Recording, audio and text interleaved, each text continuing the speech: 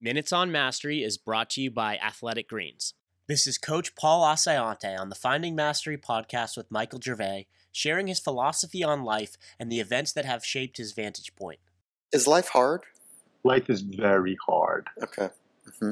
Is there a philosophy or a word or a phrase or something that you could articulate that guides you? Yeah, it's interesting you've asked that. Up until maybe a couple of weeks ago, my whole mantra was "Run to the Roar," which is the title of the book. And it was essentially go at the problem, deal with the problem. It's never quite as bad as you think it is.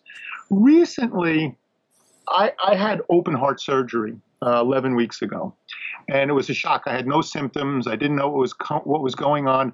I had what they call the widowmaker, and the doctor said, your first symptom would be your last symptom.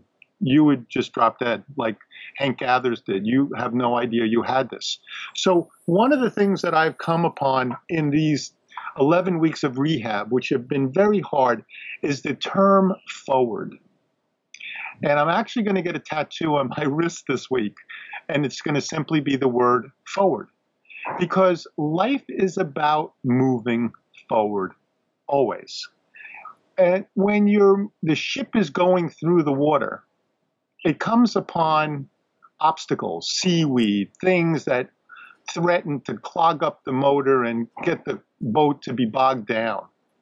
The boat must just keep moving forward. Mm. And when life gets hard and you're dealing with issues, last week I had my wallet stolen and somebody tried to clean out my checking account.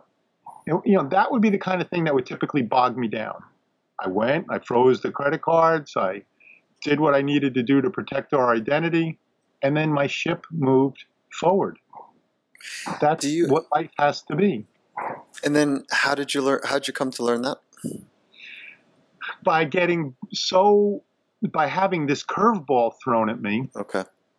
And other things that have come across in my life. My oldest son is a heroin addict. And I've blamed myself for that because I wasn't there for them when he was growing up.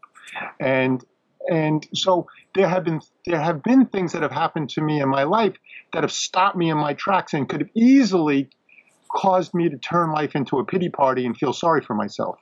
No, you deal with the issue. You make it better if you can. You've got to learn, and this is something I've learned as a coach recently. We as coaches think we're little gods and we can make everything better for everybody. You need to learn to recognize what do you own and what you don't own. And if it's something you don't own, you have to let it go. You got to let them fail sometimes. You got to let them make their own mistakes. If you own it, it's your responsibility. Try to make it better, and then your ship needs to move forward. For the full Finding Mastery podcast, head over to findingmastery.net or check us out on iTunes.